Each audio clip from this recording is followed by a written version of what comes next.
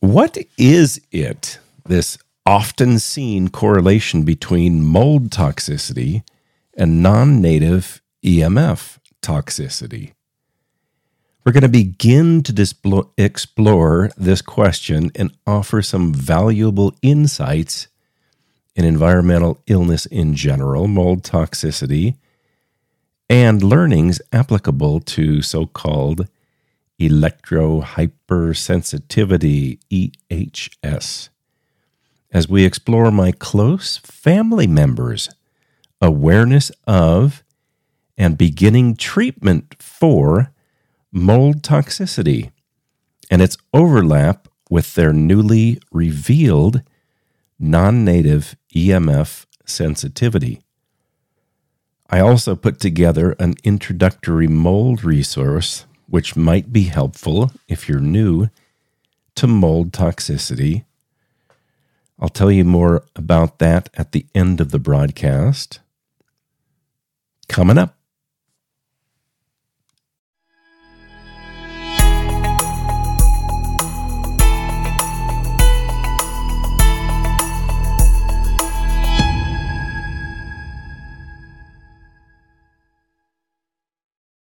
EMF Remedy is dedicated to helping you understand which electromagnetic threats are present in your home, and whether in the context of your current home, one you're considering for purchase, or building a new home with comprehensive protection designed in, EMF Remedy can help you reduce your family's exposure to harmful, man-made electromagnetic radiation. I know I'm not the first to notice a correlation between mold toxic people and non-native EMF toxic people.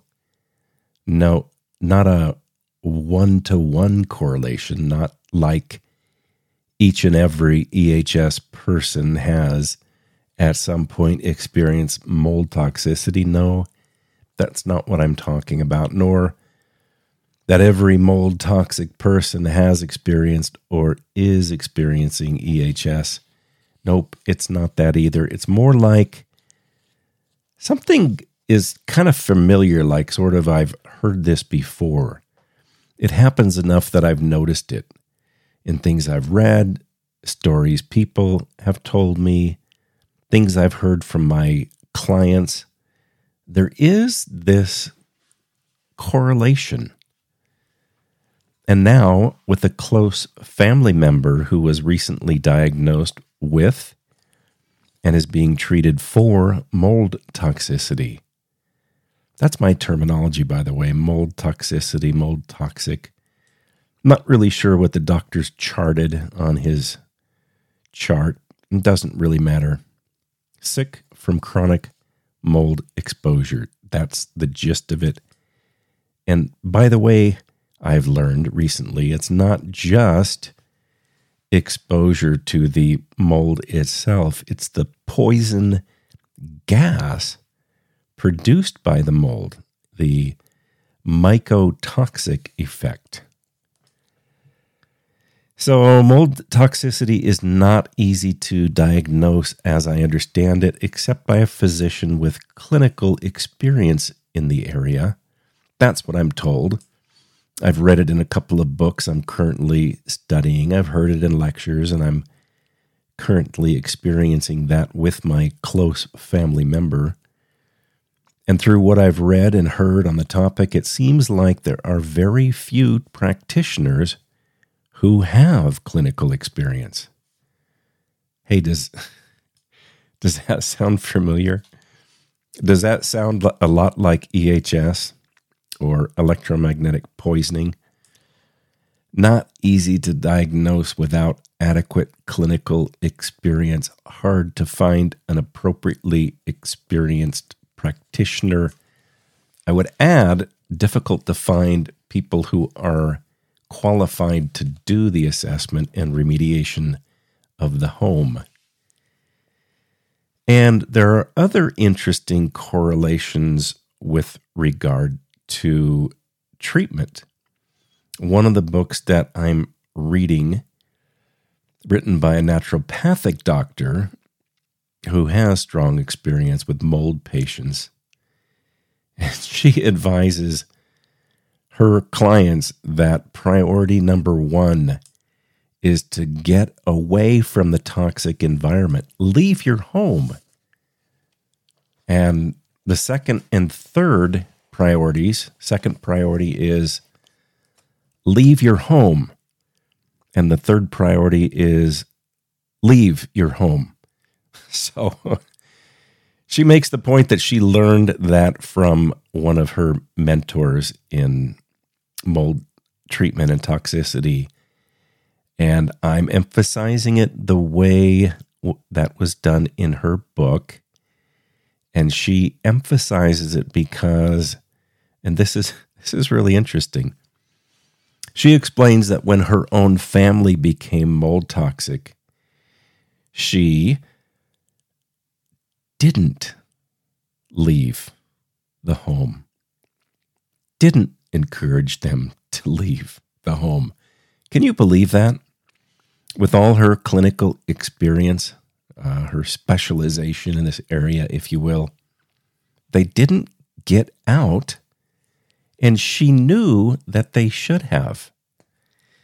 Now, part of the reason she mentioned, well, I'll let you read the book if you're interested. It'll be in that resource I mentioned during the introduction. And I'm not going to mention it just because it would take quite a discussion about a fuller understanding of the physiological impacts having to do with the cognitive and neurologic effects of the poisoning. I do wonder whether there isn't a correlation with EMF there, too, for the same reasons, having to do with cognitive and neurologic effects. I see people staying in their toxic environments, and it's weird. Anyway, she mentions in her book, remediation, yes, the same term that we use with regard to our work with non-native EMF, remediation. The importance of having the right person doing it in the proper way, otherwise it doesn't work. How it's not a casual thing. You can't poison the mold, by the way. You have to actually remove it. And there's just a lot of similarities to EMF there. The number one strategy for EMF remediation, remove the source. So do a poor job with mold remediation and your dwelling might still be uninhabitable. In fact, it may never be inhabitable for that particular person. Interesting, I thought. Can't get well where you got sick. May be able to remediate it. I see the same thing in my EMF testing and remediation. It's the most interesting thing. Sometimes people will, against all odds, because, well, let's face it, you won't see a serious presentation of EMF harm in mainstream media news, right? Anyway, against all odds, somehow they become aware of the toxic nature of EMF, invest in a comprehensive home assessment, find exposure levels are concerning to them, and then they don't leave. They don't get serious about remediation to reduce the exposures either. Silly. Awareness, analysis, then stop. No remediation. Just inches from the goal line. Here's another interesting correlation with mold and EMF. Once you've become toxic, you can go away someplace to be, well, we'll say cleansed, in a sense, to recover from your exposure. But what happens if you return to where you got sick? Return to the same exposures that made you sick? It's obvious, right? Without adequate remediation, and I mean measuring exposures before and after remediation with EMF, you're going to be exposed all over again. All right, so back to my close family member who, and this is like hot off the press news, just happening, really. And their mold experience. Now, they began experiencing a variety of unusual symptoms, wound up in the hospital once, experienced an increasing number of new symptoms. None of the doctors, and I think the doctors were wonderful, they're good at their jobs and all that, they weren't able to diagnose mold toxicity appropriately. And it goes back to what we were talking about before. Clinical experience with mold toxicity is a rare thing. And evidently, if you don't have it, you can miss it. And I'm talking about my close family member, for the first time ever, became electrically sensitive. In fact, they were having this weird constellation of symptoms that don't easily correlate to anything. And this person was working in an environment really close to a Wi-Fi router. Why is Wi-Fi at the heart of so much badness with regard to electromagnetic poisoning? It's amazing, isn't it? Anyway, that is what landed them in the hospital. And that was the introduction to electrical sensitivity. And it wasn't known that mold toxicity was going on. Health continued to erode, frustration, not knowing what was wrong. Their loved ones literally begged them to get out, as it couldn't have been more obvious there was an unhealthy environmental exposure, and they stayed. Completely refused to leave. Interesting. Now, here's the most amazing part, revolving around, would you believe, divine revelation and then contrast. And we've talked about contrast before, haven't we? And if you know my story about when I was at my worst, you know about the divine revelation part of it. But anyway, with this individual, they prayed not for healing, but wisdom regarding the root cause. They wanted desperately to know what was the root cause of their illness. Getting that information, then they established a with and without contrast. In other words, they made a temporary change in environment, and symptoms immediately began to improve with them living in an environment without mold. Wonderful. Wonderful to have that insight that mold might be the problem.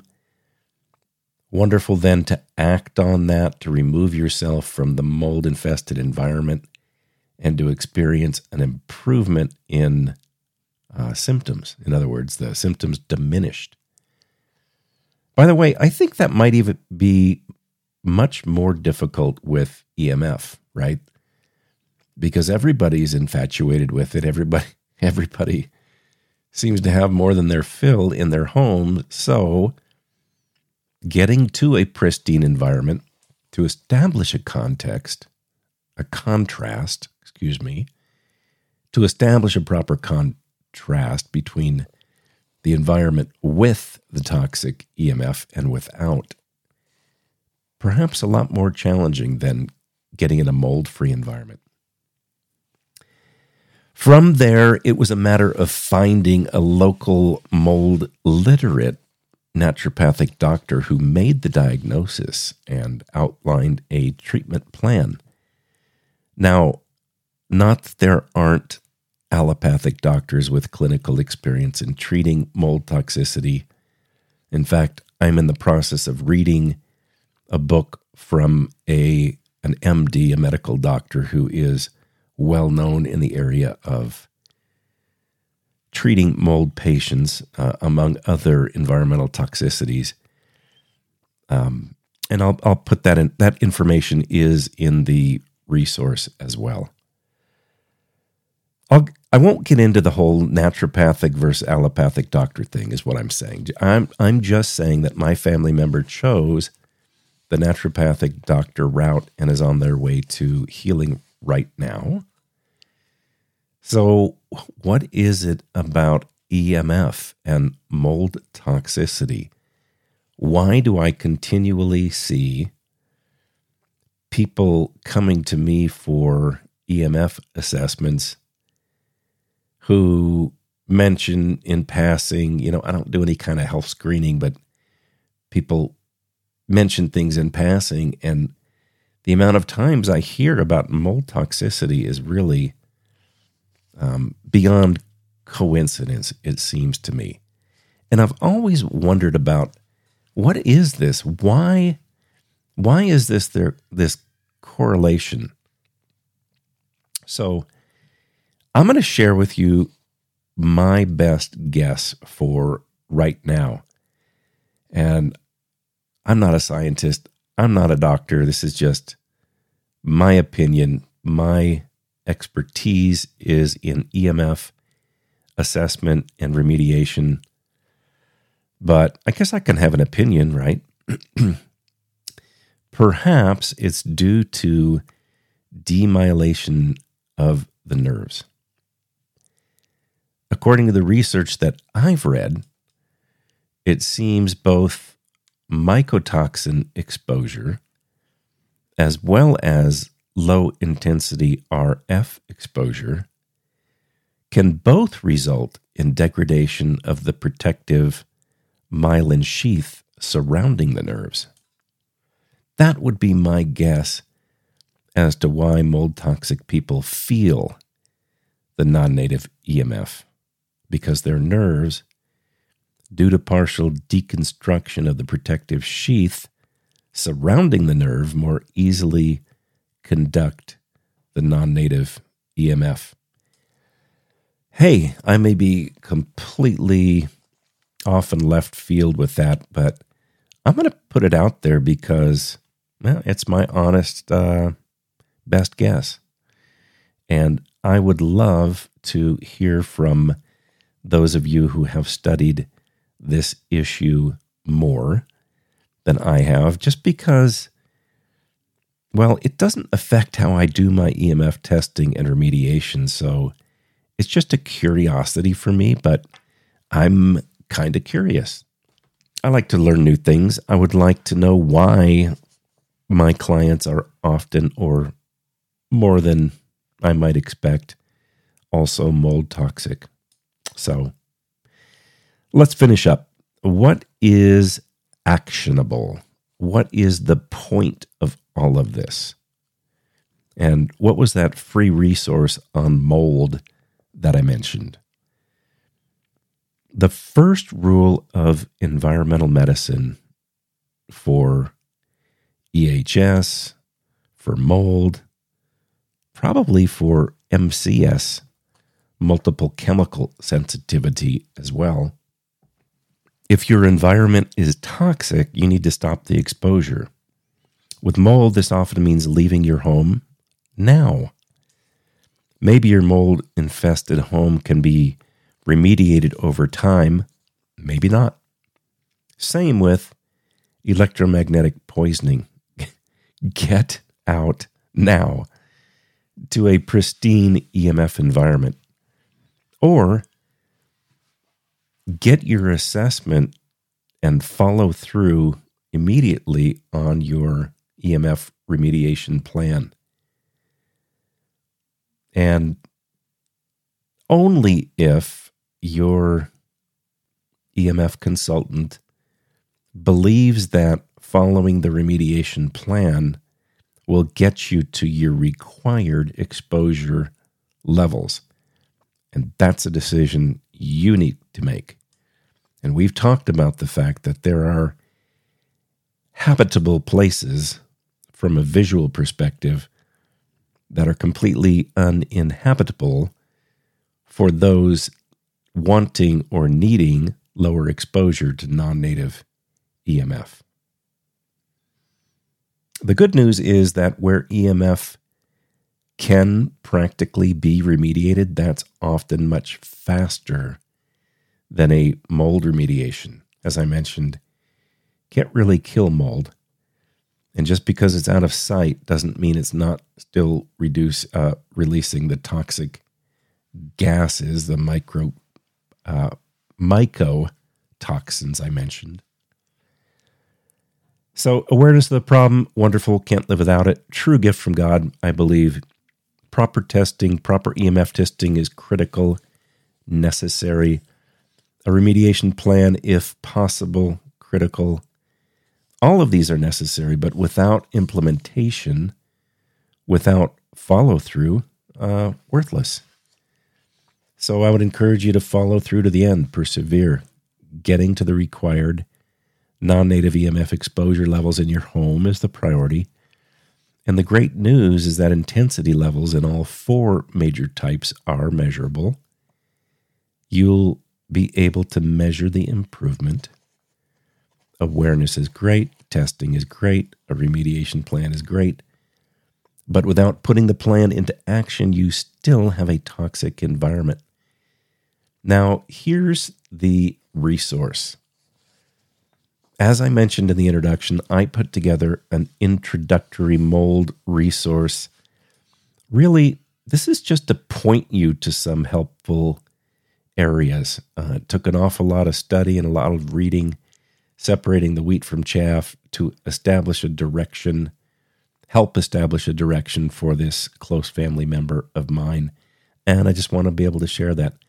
There is no cost to the resource. It may be helpful if you're new to mold toxicity. Send an email message to keith@emfremedy.com. That's KEITH at emfremedy.com with the subject mold and your name in the body of the message. And I'll send you the resource, which outlines several items that were of help to us, including the following: a symptom screening questionnaire, an online test, a couple of book references, and if you could give me 24 hours to respond, please, I would appreciate it. In closing, I want to share some observations on EMF, then some words of encouragement. I would ask you to consider EMF poisoning.